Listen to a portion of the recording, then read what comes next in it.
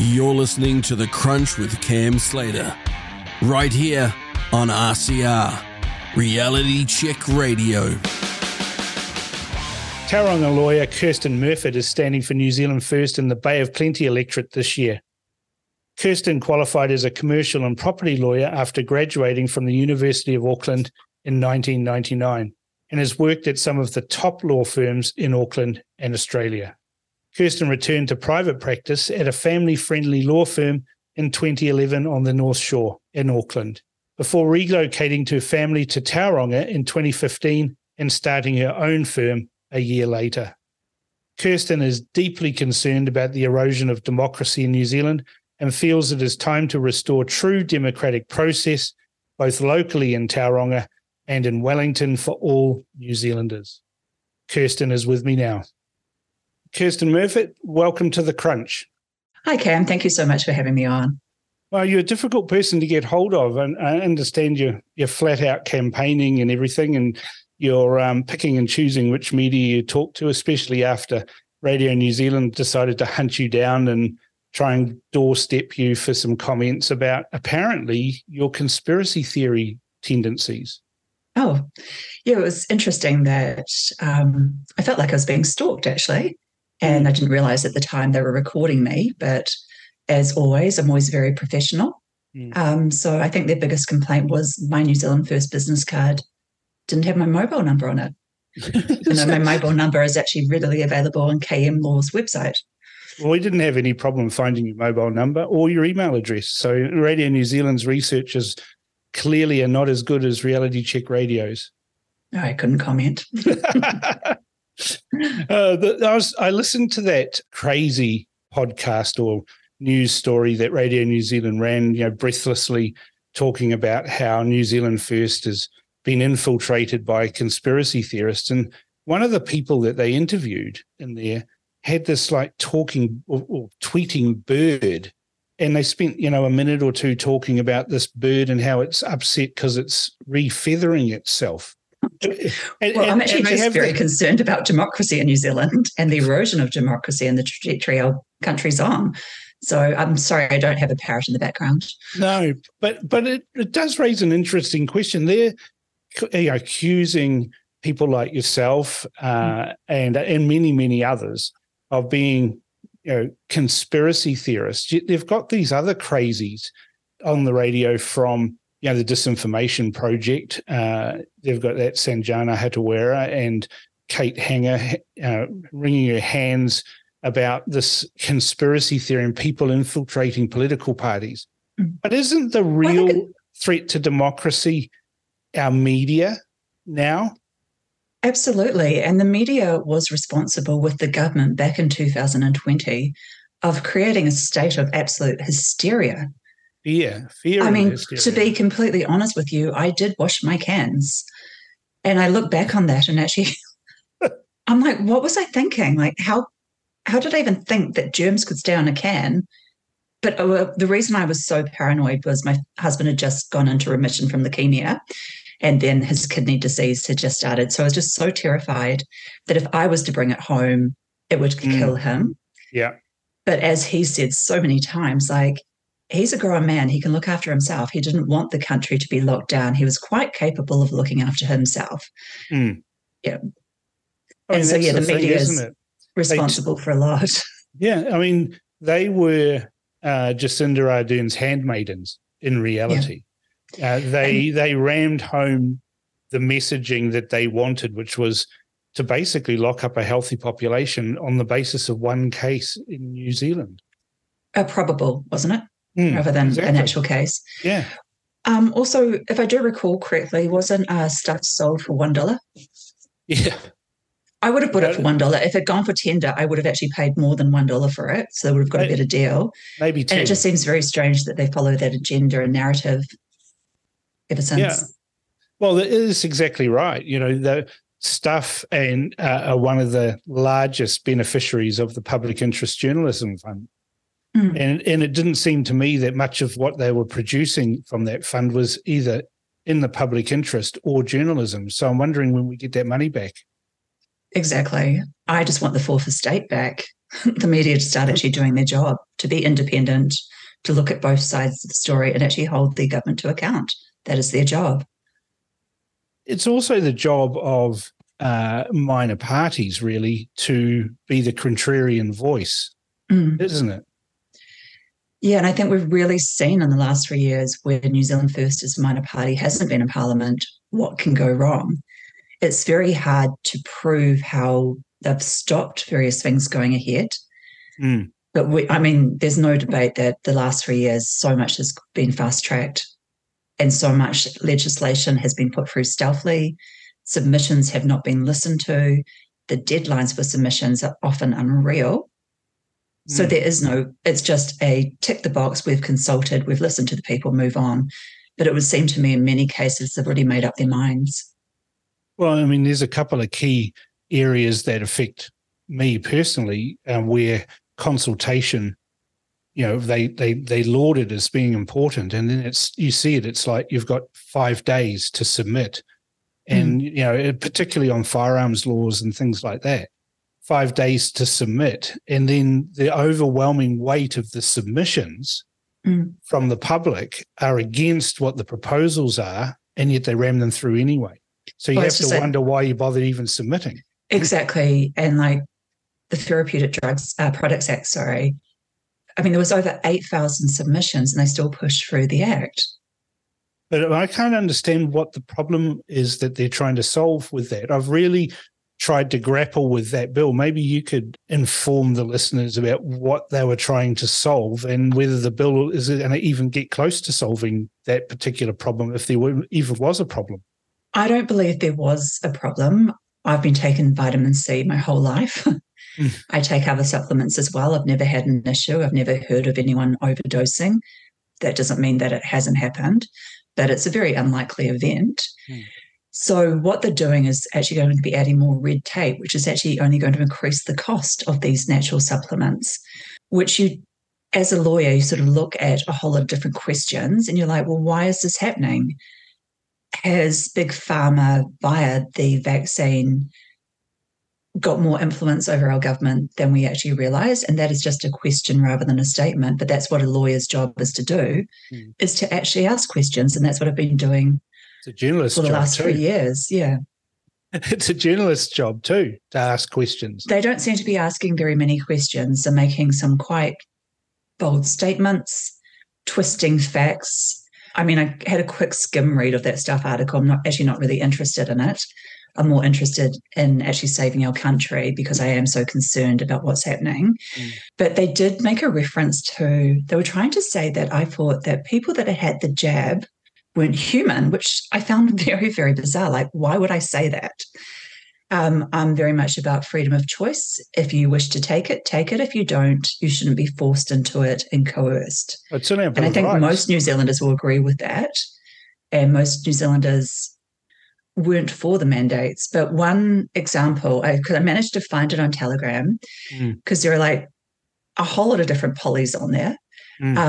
There are like posts from years and years ago. So it's actually very hard to find things. But I'd posted an article to the Nature Journal, one of the most prestigious medical journals in the world.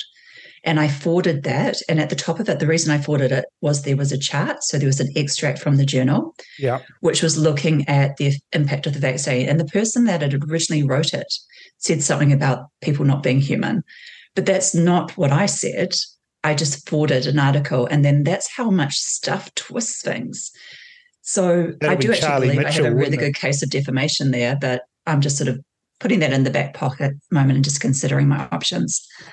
Well, I'm a bit of an expert on defamation now, having been sued 3 times, but it's the process is the punishment, not the actual finding of the defamation. It's the whole process that they put you through. But, would you get anywhere with stuff? It's worth $1. Maybe it's worth 50 cents now. Well, I'm not sure what it's actually worth. It was worth $1 back then. What's it worth now? I don't think I'd actually tie up the court's time. It's nice to think about these things, but I've actually got bigger picture stuff that I'm trying to achieve. So if they want to be, schoolyard. I mean, I grew up my whole life, ginger nut, carrot top, ginger nut, carrot top. I'm used to it from a very young age. Yeah. So, yeah, it's just nice to have it in my back pocket, knowing that if I need to use it, I can use it. But I don't think I'm going to tie up the court's time. I want to get into Parliament and actually start reeling back what this government's done in the last 3 years. You raise, things that you were called when you were at school. And, with my surname, Slater, you can imagine what I was called at school. Well, my surname's MURFITT, so I got Smurfit as well. Oh, right. But, my dear mother always used to say to me when I'd come home and say, kids were saying mean things to me, she'd say, don't worry about it, they're dicks. Yeah.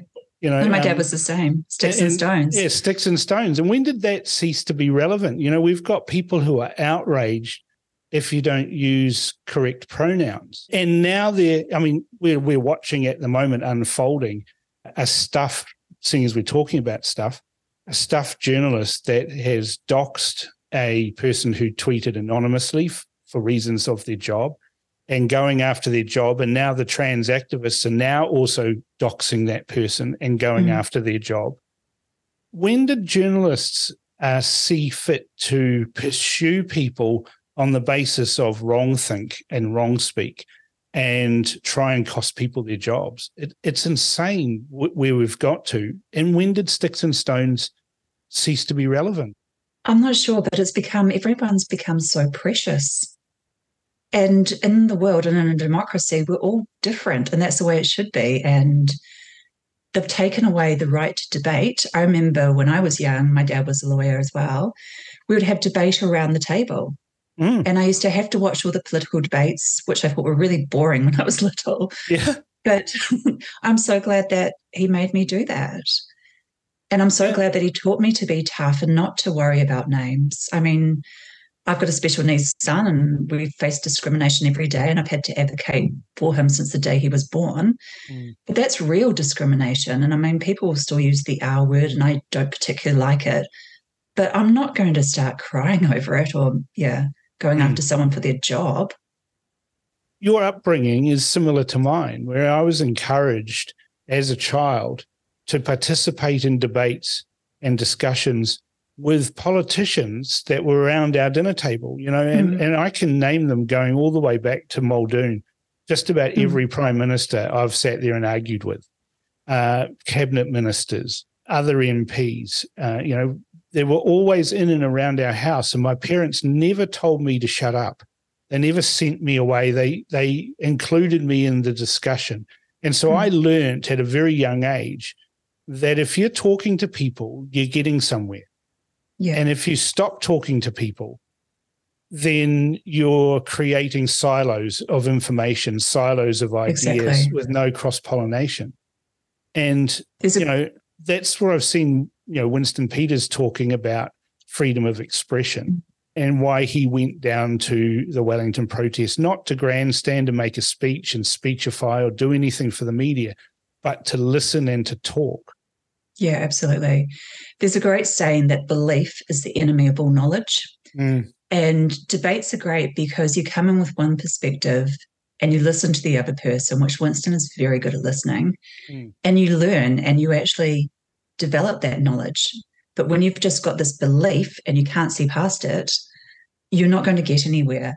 So, I mean, I've just been so impressed with Winston, coming down to Wellington. I remember him seeing this old man in the crowd, and I was like, everyone's like, who's that? And then everyone's on their phone sort of saying, it's Winston, it's Winston. And there was just this excitement in the village. And he didn't want cameras. He doesn't like the fanfare. He just quietly goes about it. And there's some stuff I'm aware of at the moment, which I can't say publicly. It's all good stuff. But he sits down and listens and he considers, and he's quite able to change his mind or progress because he's not stuck in belief. He is after knowledge and the truth. Well, that's what I've found with Winston. And, him and I catch up every now and then, just on the quiet. We don't make a song and dance about it. We sit there and we just talk. And, we've been known to talk for hours, the two of us, about everything going back in history. His knowledge in politics. His intellect is amazing. Is vast. He's quoting people that, I know what he's talking about, but I can't remember the exact quote, but he's quoting it, directly.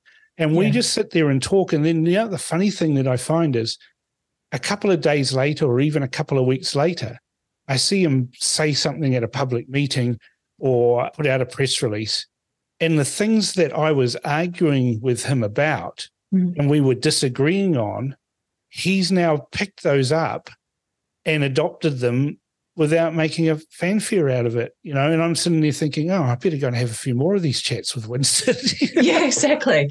But the party is so much about democracy. So when I did my first interview with a few of the board members, they did say, like, we're a real democratic party. And you've heard that so many times. I sort of went, yeah, we'll see.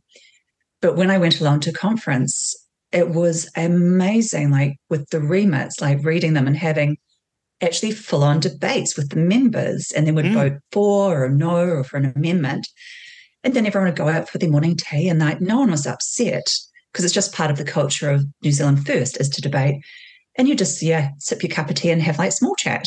And then you go back into the room and have these big feisty debates again. And that's how I see a democracy should work. Exactly. That's exactly how it should work. And, the big parties used to do that. The National Party used to have remit discussions. I can remember going to dozens of conferences in the National Party where they'd debate remits and have people from different opposing views on things and having these big Donnybrooks inside the party. And these big parties seem to have excised that from their culture. They're now showpieces and set pieces, and you have to adhere to whatever the leader says is what they're going to believe in. In the case of Christopher Luxon, it's a unchallenged belief that climate change is man-made and completely able to be fixed through taxation, because that's the only solution we're ever given, right? Yeah. And many, many other things that are taken as doctrine within the parties now without having that robust debate that formulates what the actual policy will be because of input from members. Yeah, it's so important to have the input from members. But not only that, we're the only party that allows the press to come into conference, film it, like we're so transparent. We've got nothing to hide. And I think maybe because Winston was a lawyer, I mean, I think he's still got his practicing certificate. He does. That he's used to debate. He's used to looking at things from different perspectives and then coming to conclusions, rather than having a conclusion and working backwards. So, that's the foundation of the party. And I think that's why I really feel that I've found my political home. I'm just loving it. Did that sort of, I know you were previously in Democracy NZ. Have you had any other political involvement in other parties prior to Democracy NZ? Quite asleep. I just was so busy doing life that I didn't pay that much attention. I always voted National, which is strange to say now. But no, I hadn't. I'd run for the DHB in 2016 because I was very concerned about the health system back then, because obviously having a child with a disability, we spent a lot of time in and out of Starship when he was little. Yeah. So I think we spent 3 months in Starship when he was 5 months old. Yeah. So I wanted to do that, and I campaigned quite well. I just got missed out by 2, but everyone was like, that's great for your first campaign, fantastic. Next time, go for it. But then my husband got sick, so I just didn't have the time at that point. Yeah. So your first foray into politics was Democracy New Zealand, and you famously left Democracy New 6 Zealand. of us left following the funder and 9 others at the start of the year, and a lot of volunteers in between. And now you've sort of worked into New Zealand First, and you're in what I would describe as a winnable list position. What is it? Absolutely. What does New Zealand First need to get you into Parliament? I understand it's 8.8% of the party vote, and given the polls, I think that is very achievable. We have a history of a surge as we go into election day. Yeah. Although a lot of the votes are actually cast, I think it's October the 2nd, is that correct? Yeah, that's right. Yeah. So 8.8%, ironically, that's what ACT is sitting on in the latest poll that was published the other day. with News Hub. Mm. They get 11 MPs, you're number 11 on the list. So at Yes. 8.8%, if the people who back you from the freedom movement lock in their support in behind New Zealand First, then you're in Parliament. Well, it's interesting. I was talking to a person from one of the major parties the other day at one of the debates, and they actually said, look, you've got a real chance of getting in. And I said, yeah, I think so. And they said no, because one, the polls, you can never completely trust them and they're sort of surging. But they said also, you're going to have the advantage of the wasted vote as well. And I was just like, I didn't expect that to come from them, but they obviously love the wasted vote as well. Well, at the last election, 2020 election, I think the wasted vote delivered an extra 5 seats to the Labour Party. Yeah. And 3 seats to the National Party and 1 each to the Greens and someone else. But so that's what I'm sort of saying to people. Yeah. If you might not like Winston, but Winston's only one part of the party. It's actually run by caucus and the members. Even if there's 60% that you like, he's probably the only realistic option of getting a voice into Parliament.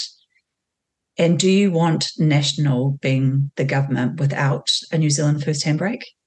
I don't.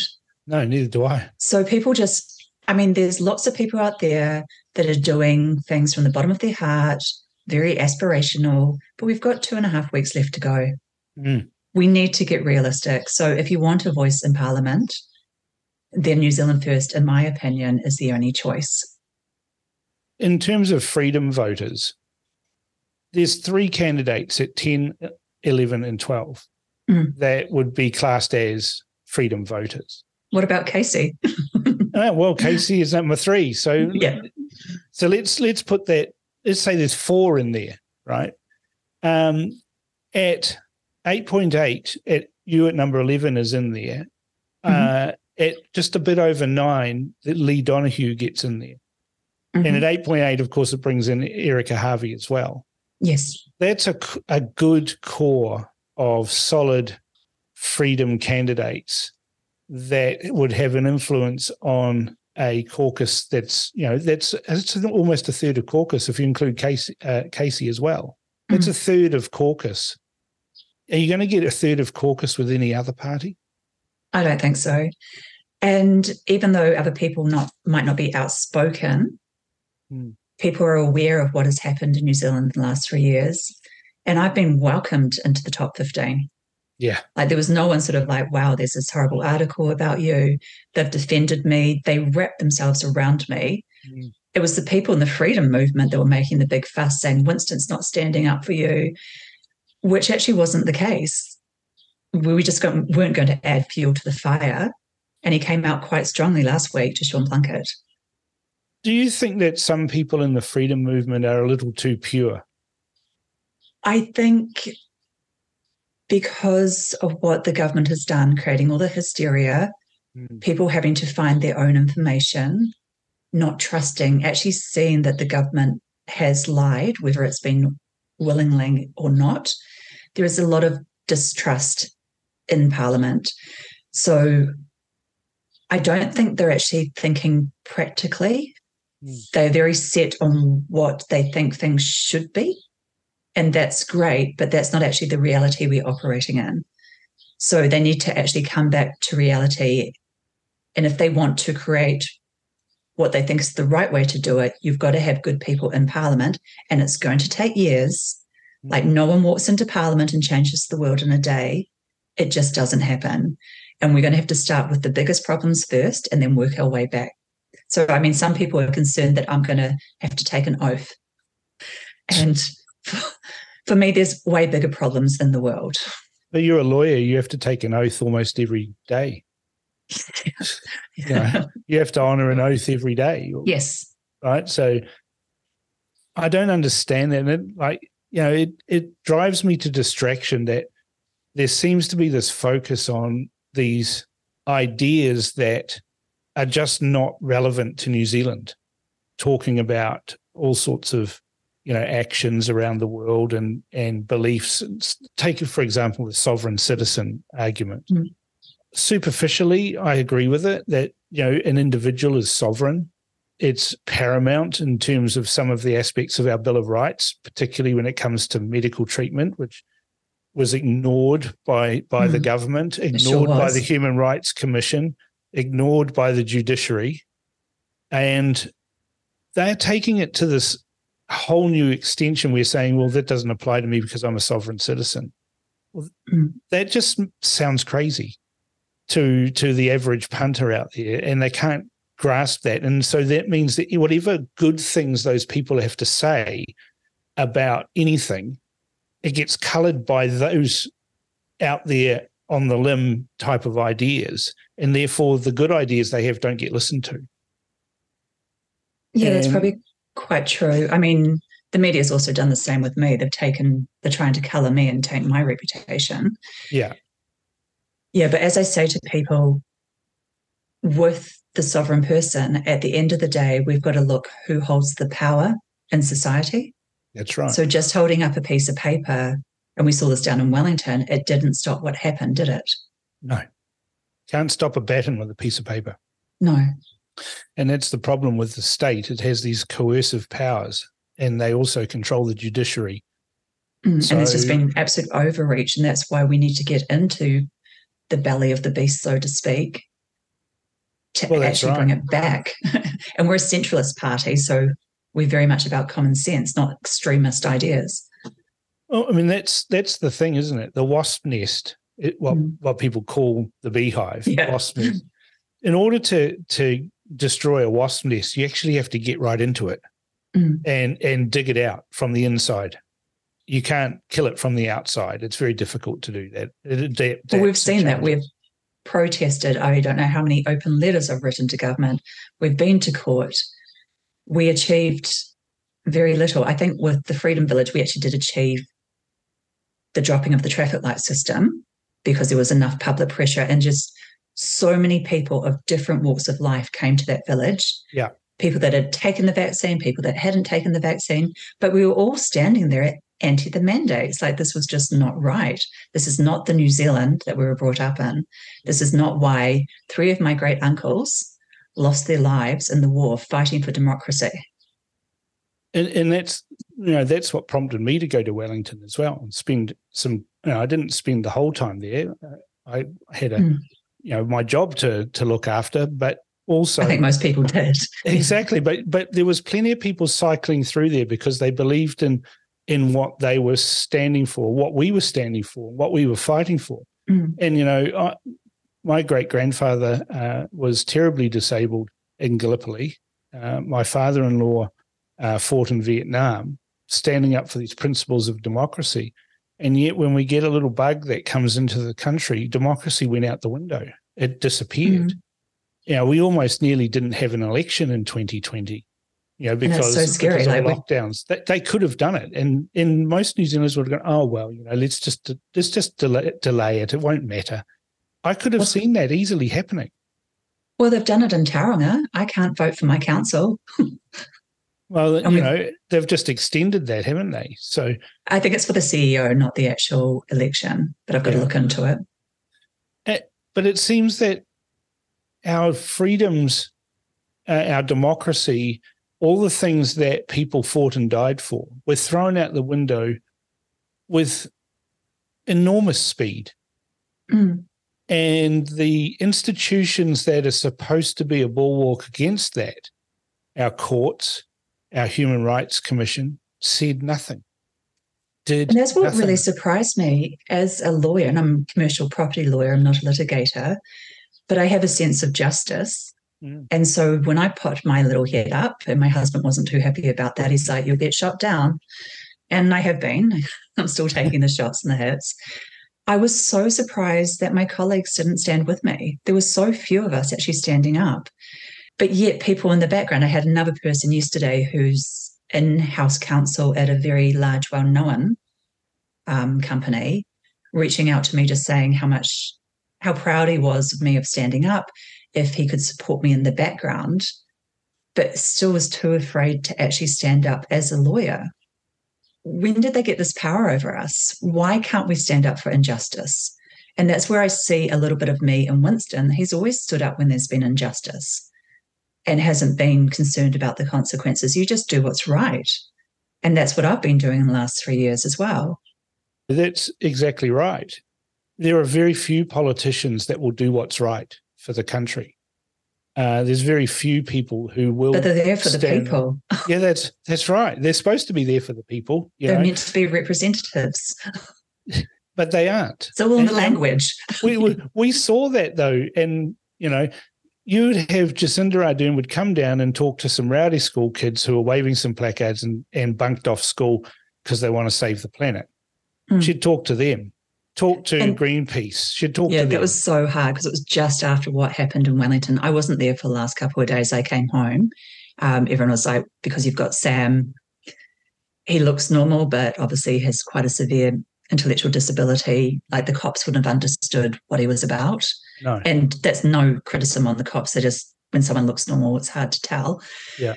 So I was just losing my point. But, when they did the climate change protest a couple of days later, and she said, we welcome you onto Parliament grounds. These are your grounds.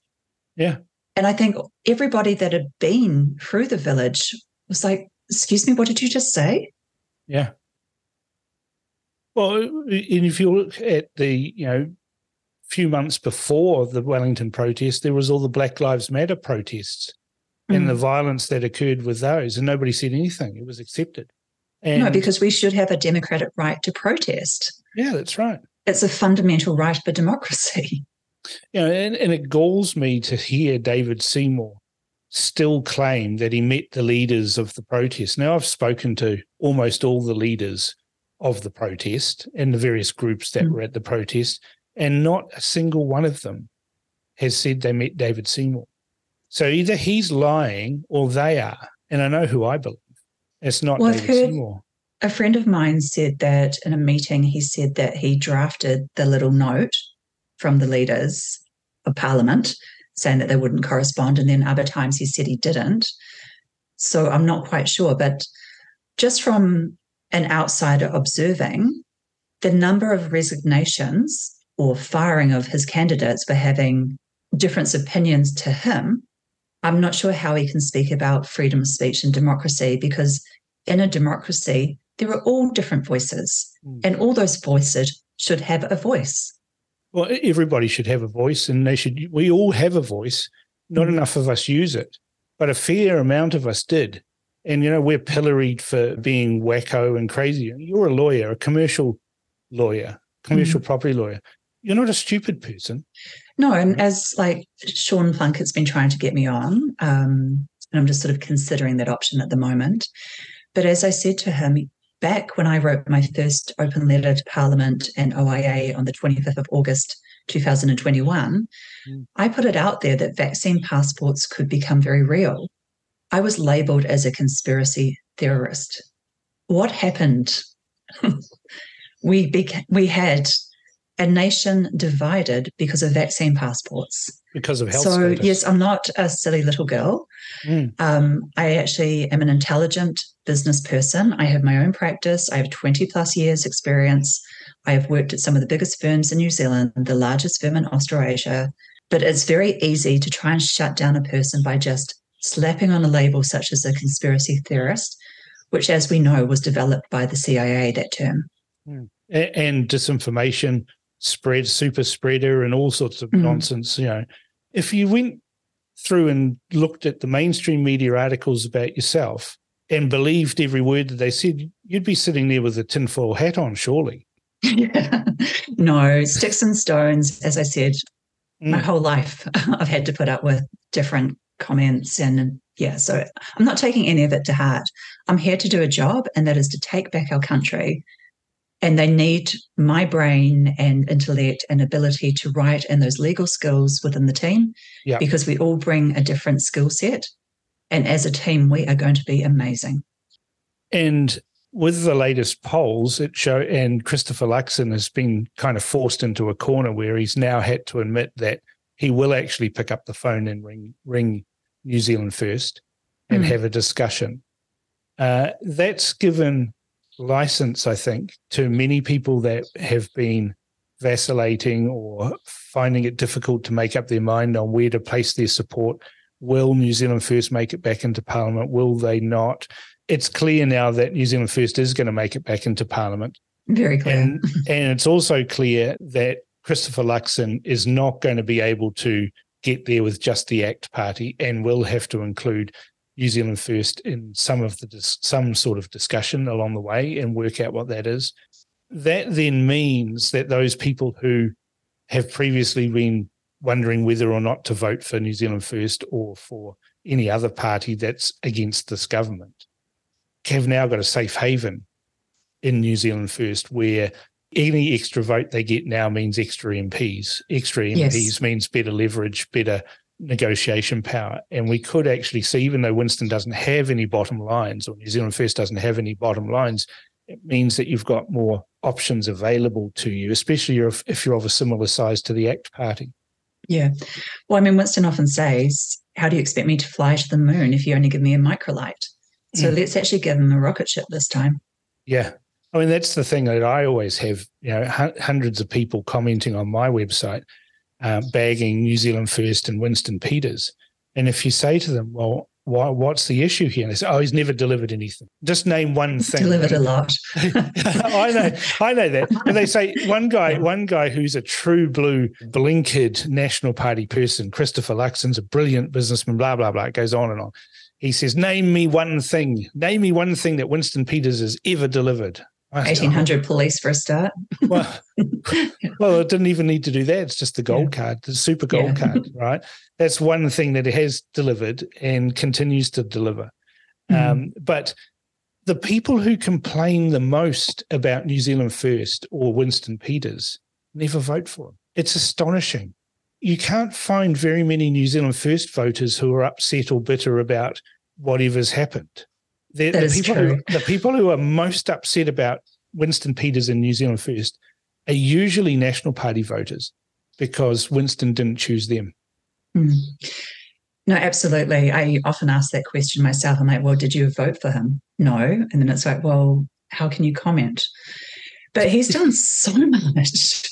But even with like the Therapeutic Products Act, he helped stop that in 2007 and 2017. The moment he's not in Parliament, it gets passed. Russ never sleeps with bureaucrats. Yes. Yes. But also, I've been surprised on the campaign trail. People honestly believe that you can just go into Parliament and change things. They don't seem to realise that you have to work with other parties, that you need 51% of the votes in Parliament usually. I mean, sometimes there's an entrenchment provision like the Electoral Act. Yeah. So you have to work together and negotiate. And Winston is a very skilled negotiator. And just with the TPP, like I get that all the time, he didn't stop the TPP. Yes, he didn't, but he managed to get the investor-state dispute settlements out of contracts for 5 different nation states. And that's such a dangerous clause. So his lawyer brain goes straight to the heart of the matter and will just boom that out of the water. He doesn't worry so much about the fluffy stuff. So he's actually achieved a lot by just getting that clause out. Yeah, being a handbrake. And that's the thing is, in 2017, people were saying he betrayed the country by choosing the Labour Party and it was his fault for Jacinda Ardern. And they forget that in 2020, 350,000 former National Party voters voted Labour in 2020. Exactly. And Winston Peters and New Zealand First were out of Parliament after 2020. You can hardly blame the excesses of the Ardern-Hipkins regime on Winston Peters when so many previous National Party voters voted Labour in 2020. Exactly. And I think a lot of that is actually coming from the freedom community. There's just memes are really great ways to get into people's psyche. And I get that all the time. And it's like, well, in 2017, he tried to negotiate with National. They didn't really want to, negotiate with him. So he's representing a party who has policies that have come from the remits and come from convention. So then he goes across to Labour and they are going to deliver more of the party's policies. So which one do you go with? And if I recall correctly, there wasn't a huge difference in the vote between National and Labour, and none of them had actually achieved over 50%. No, well, that's right. And, I know people that were sitting around the negotiation tables on both sides, both New Zealand First and National. And I know that National Caucus members and senior MPs were screaming at Bill English saying, do the deal. Because when you think about it, the Provincial Growth Fund, if Bill English had half a brain and it was any good at negotiation, instead of rejecting it outright, he would have said, well, okay, we'll do the Provincial Growth Fund. And yes, you can have Shane Jones as a minister in there, but that minister reports directly to the Minister of Finance and had some element of control over the Provincial Growth Fund, whereas Ardern was completely doolally and thought that if she just issued directives, and motherhood and apple pie statements and bumper sticker slogans, that everything would be all good. There was no actual management, and Grant Robertson has the fiscal responsibility of a problem gambler. It was never going to manage it properly. But Bill English could have. He could have applied that discipline to it and done a deal, and the outcome may have been slightly different. I don't believe that the outcome for how they handled the pandemic would have been any different, even if Bill English was leading, because they just I've often believe. said to people, he knew that Judith was coming after his seat. Like, would Judith Collins have handled it any differently to Ardern? I don't believe so. And I know Judith Collins very well. She's a good friend. But I don't believe they would have handled it any differently, because politicians don't know everything. No. And what they don't know gets filled in for them by bureaucrats. And that's so where a lot of the problem lies. Just and too many bureaucrats. Ashley Bloomfield and his offsider would have been the people that they would have listened to, and they would have done exactly the same thing. The only difference would have been they would have been more efficient at taking away our freedoms. They would have been harder, faster, and quicker at removing our rights, and they would have been more efficient fascists. And that's the only difference that I see between the Labour Party and the National Party, that National would be slightly more efficient at taking away our rights. And they haven't got someone to say, no, you can't do that. No, and that's why we need to get back into Parliament. Also, there was the consideration of National being very unstable at the time as well. And looking back, they've been through, 5 different leaders? Oh, no. Was it 6? Yeah. But, Labour did the same thing. If you remember, they had Phil Goff, and then they had David Shearer, and then they had David Cunliffe, and then they had Andrew Little, and then they had Jacinda Ardern. So Labour. But then we hit Jacinda Mania. I've got friends that absolutely loved her. I bet you they don't now. No, they don't. I think she's had to go overseas because she can't go anywhere in New Zealand without people hissing at her. Yeah, it's interesting, her half full tank, but yet she's working overseas quite hard in some quite prominent positions. Plenty in the tank to write a book. Yeah, and still getting paid by the taxpayer, which is one of the most concerning things. Well, that's the problem, isn't it? This is one thing that I admire about Winston Peters, is that he does not agree with sinecure positions for ex-politicians and appointing them to diplomatic roles because we need to give Bill or Fred or Johnny a little job in London or Trevor in Ireland.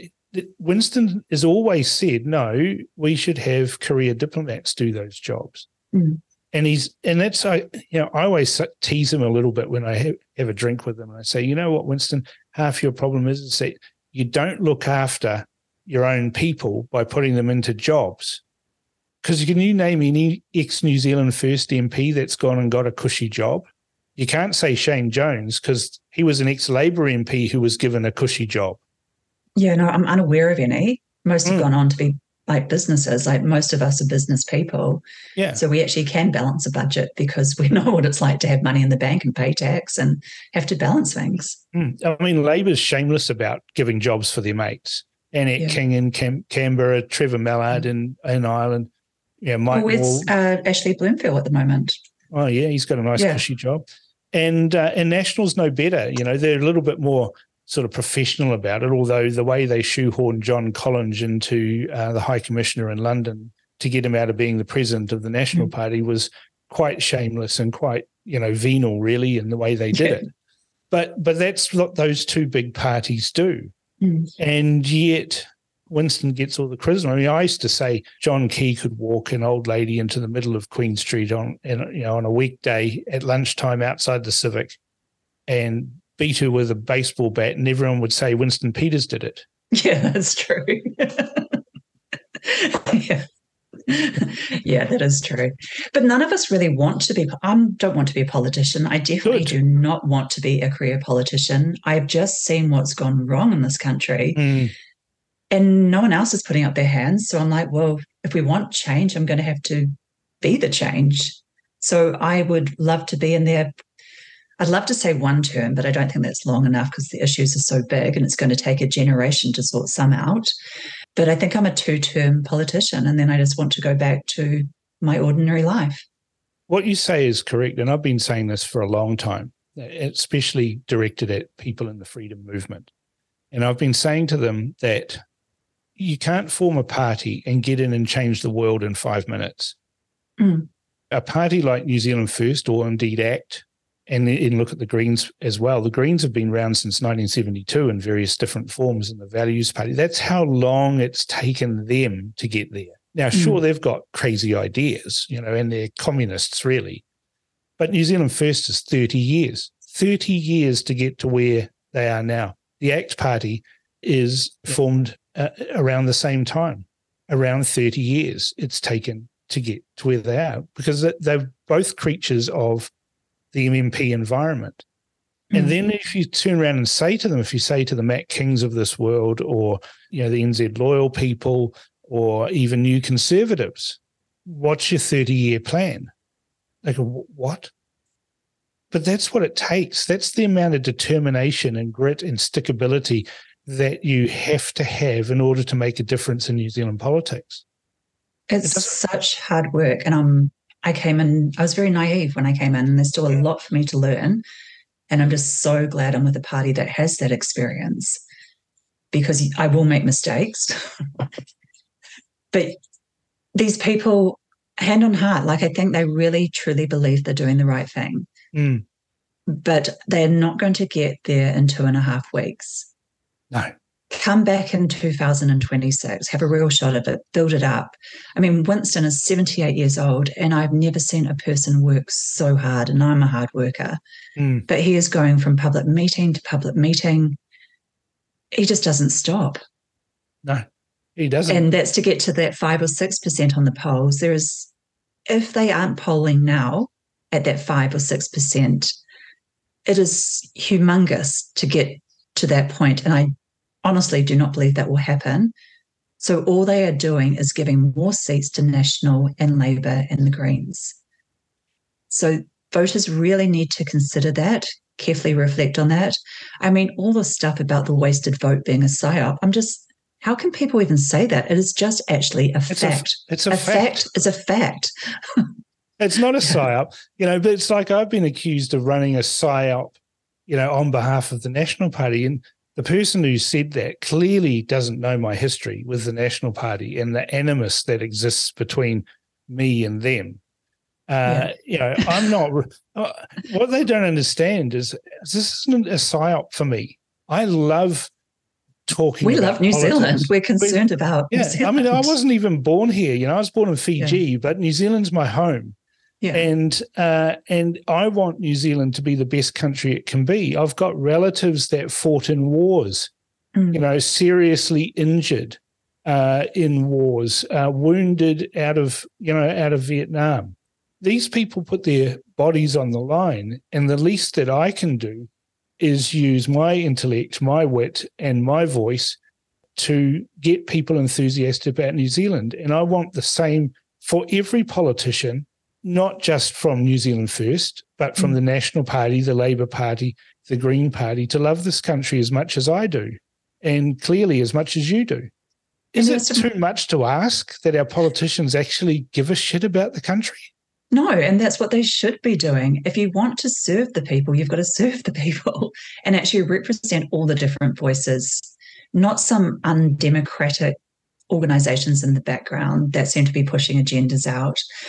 But also just finding on the campaign trail we're all newbies, we're all first-time candidates. And it's actually been great to get to know people. Yes, we have different policies, but we do all care about our country. And just actually the ability to listen to the other side and knowing that we have to work together in Parliament.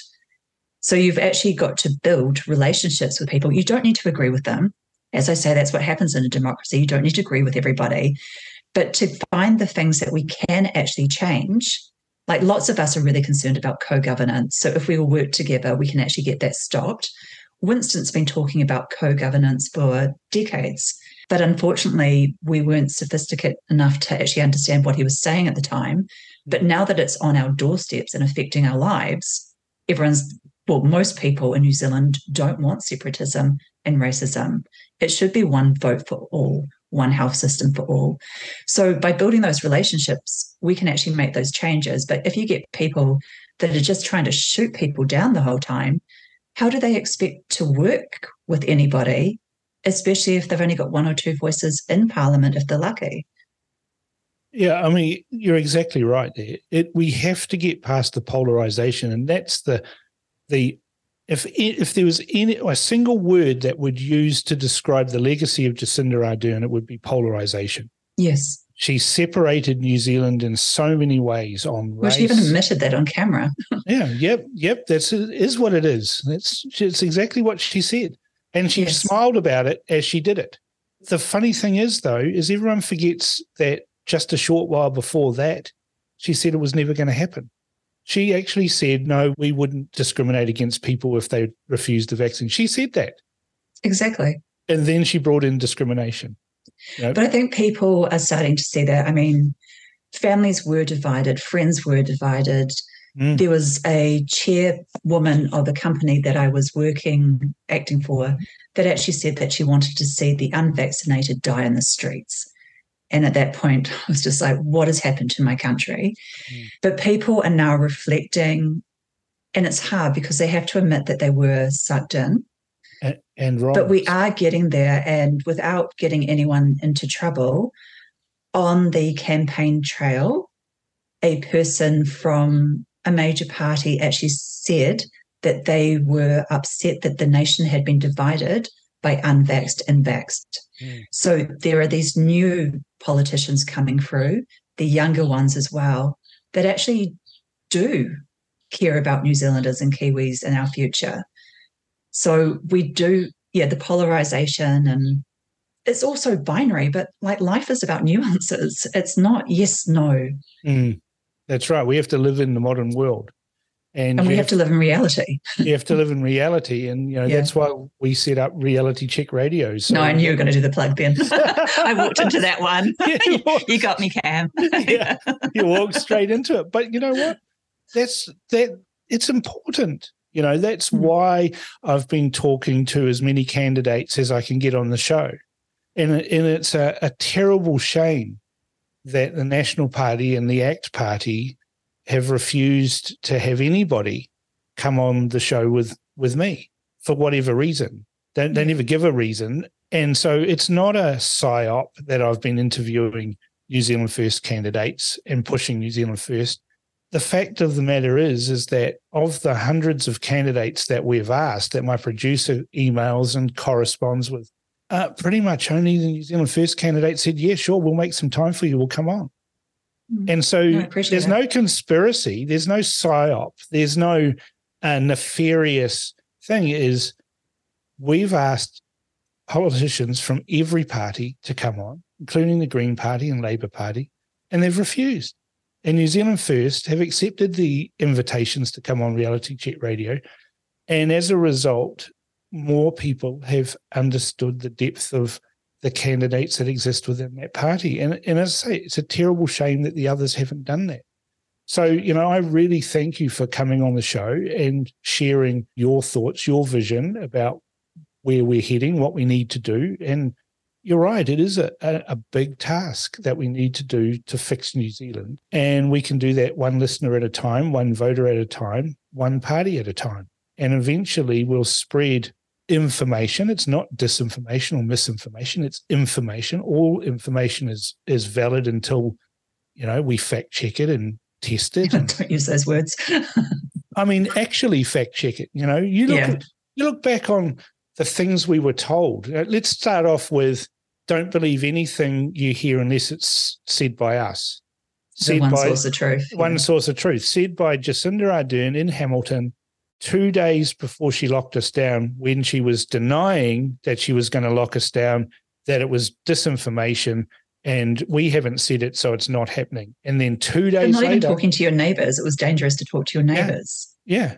Just fanciful stuff like, oh, you can catch COVID from a packet of frozen peas that's come from Australia. Just insane stuff. Exactly. That we were ridiculed for saying, well, that's bullshit. But I always use this example as well. So, as I said, my husband said he didn't want anyone to be locked down. If he wanted to stay at home, he could stay at home. Then during I think it was the second lockdown, there were no cases in Tauranga Hospital at all. His kidneys were failing from the chemotherapy trial that he'd been on. One test came back. The threshold for the test, so when it goes, the little red bit going, we need to investigate further, should have been 60. His reading came back at 911. Right. So we were panicked. What's happening? Where are we going? He could not go to Tauranga Hospital for 5 days to get the next lot of tests because of COVID, despite not having one patient with COVID in the hospital. But yet the response to the pandemic was all about our health and saving people like my husband. Well, guess what? He didn't find it to be about his health, and he didn't find it to be about saving him. Just terrible. Sorry, I'm a bit passionate about that, but that's how it's affected our family. Well, you know, people, I think, too, are finding that now a lot of the things that they signed up for, injected into their arms, are causing problems in their families. And people are angry and getting angrier because the politicians keep telling us things like safe and effective. But that's why we need this full independent inquiry outside Parliament, no politicians involved, experts from New Zealand and overseas for a good 1 year, so that it is independent and that the people can actually trust the recommendations and the decisions that come out of that. Because at the moment, we do not trust politicians anymore. I mean, I think trust in the media and politicians have. But even the medical fraternity, you know, trust in the medical fraternity has gone through the floor because they all went in lockstep, even if they didn't agree with it. You know, I know the discussions that I had with my GP, who was a great GP. He actually told me not to take the vaccine because I'd had a stroke and it was a known side effect, but they just weren't allowed to talk about it. But he wouldn't recommend that to me. So he told me not to. I was never going to do it anyway. But he told me that. But he had to do that very quietly and not make a song and dance about it, because otherwise the medical council would have come after him. Now, he's retired now. It'd be interesting to get his point of view now. Well, after my the husband fact. was told the same by a specialist, that he would not be recommending it for my husband because there wasn't enough research. So that's where we started to question what was going on. People will throw this anti-vaxxer terminology at me. My son's fully vaccinated, apart from the COVID-19 vaccine, but that's also because he's got a heart murmur. And as we know now, and as I started doing the research, although I was told that I was a conspiracy theorist, young men do have a higher incidence of myocarditis and heart issues with the vaccine. That's a proven point now. And different governments around the world are looking at that. So I chose not for him to get the vaccine, which I'd end up pulling him out of school because he was being excluded, just more and more discrimination for a kid that already gets discriminated against. And I don't think that's fair that the government did this to New Zealanders, to hardworking, good, honest Kiwis. That's right. They separated the country on the basis of a medical intervention. Yeah. You know, whatever happened to, these are the same people that protest in the streets and scream, my body, my choice, when it comes to things like abortion. But when we said, no, my body, my choice, I'm not going to get injected, we were attacked, vilified. And that's when I started realizing something was very wrong. And as I said, my first open letter to government in August 2021, I was so green. I thought I'd actually get a response. And when it was just stark silence, I was like, what is happening? And that's when I started to ask some questions, because I went to law school with Simon Bridges. He was in my year. He would say hello to me in the streets if he saw me. So I was like, why is even Simon ignoring me? And I even wrote on his Facebook page, please reach out to me. Here's my mobile number. So once again, Radio New Zealand, I do give out my mobile number. But he never reached out. And I was like, we're in dire straits. If politicians aren't actually even going to start a conversation with people, where are we headed? And looking close to 3 years back, I do not like where we've ended up. And now you're about to enter Parliament, fingers crossed. I hope so. Yeah, fingers crossed. And you will continue to keep conversations happening with the people, the voters who put you there. Yeah, I may not always agree with stuff personally, but I'm there to represent the people. So it is my job to have those conversations. And on that note, I think we've used up plenty of time, valuable time. Yeah. Maybe I'm like Winston. We'll just talk like for hours. Well, I'm known to be able to talk for hours. People talk. What is it? The men have apparently, X number of words that they can use in a day or something. What are you telling us, Cam? Maybe I've got a bit too much female DNA. Yeah. Oh, good. Well, great. Well, thank you so much for having me on the show. No, you're most welcome, and all the best for the election. And we hope that yourself and a good number of New Zealand First candidates make it into Parliament, and we can get that review, we can get that handbrake applied to the globalist agenda, and we can start to have our country back in the control of New Zealanders. Absolutely. So give us that rocket ship, because we want to fly to the moon. Thanks a lot. Great. Thank you. Well, that was a wide-ranging discussion, and you can certainly see the dedication and commitment from Kirsten towards democracy and freedom. It's in the hands of the voters, and if New Zealand First gets 8.8%, then she will be a freedom advocate in a party that even Christopher Luxon has said he will have to talk to. Don't forget to send comments on Kirsten's interview to inbox@realitycheck.radio or text to 2057. This is The Crunch with Cam Slater. Conversations with a side of controversy, right here on RCR.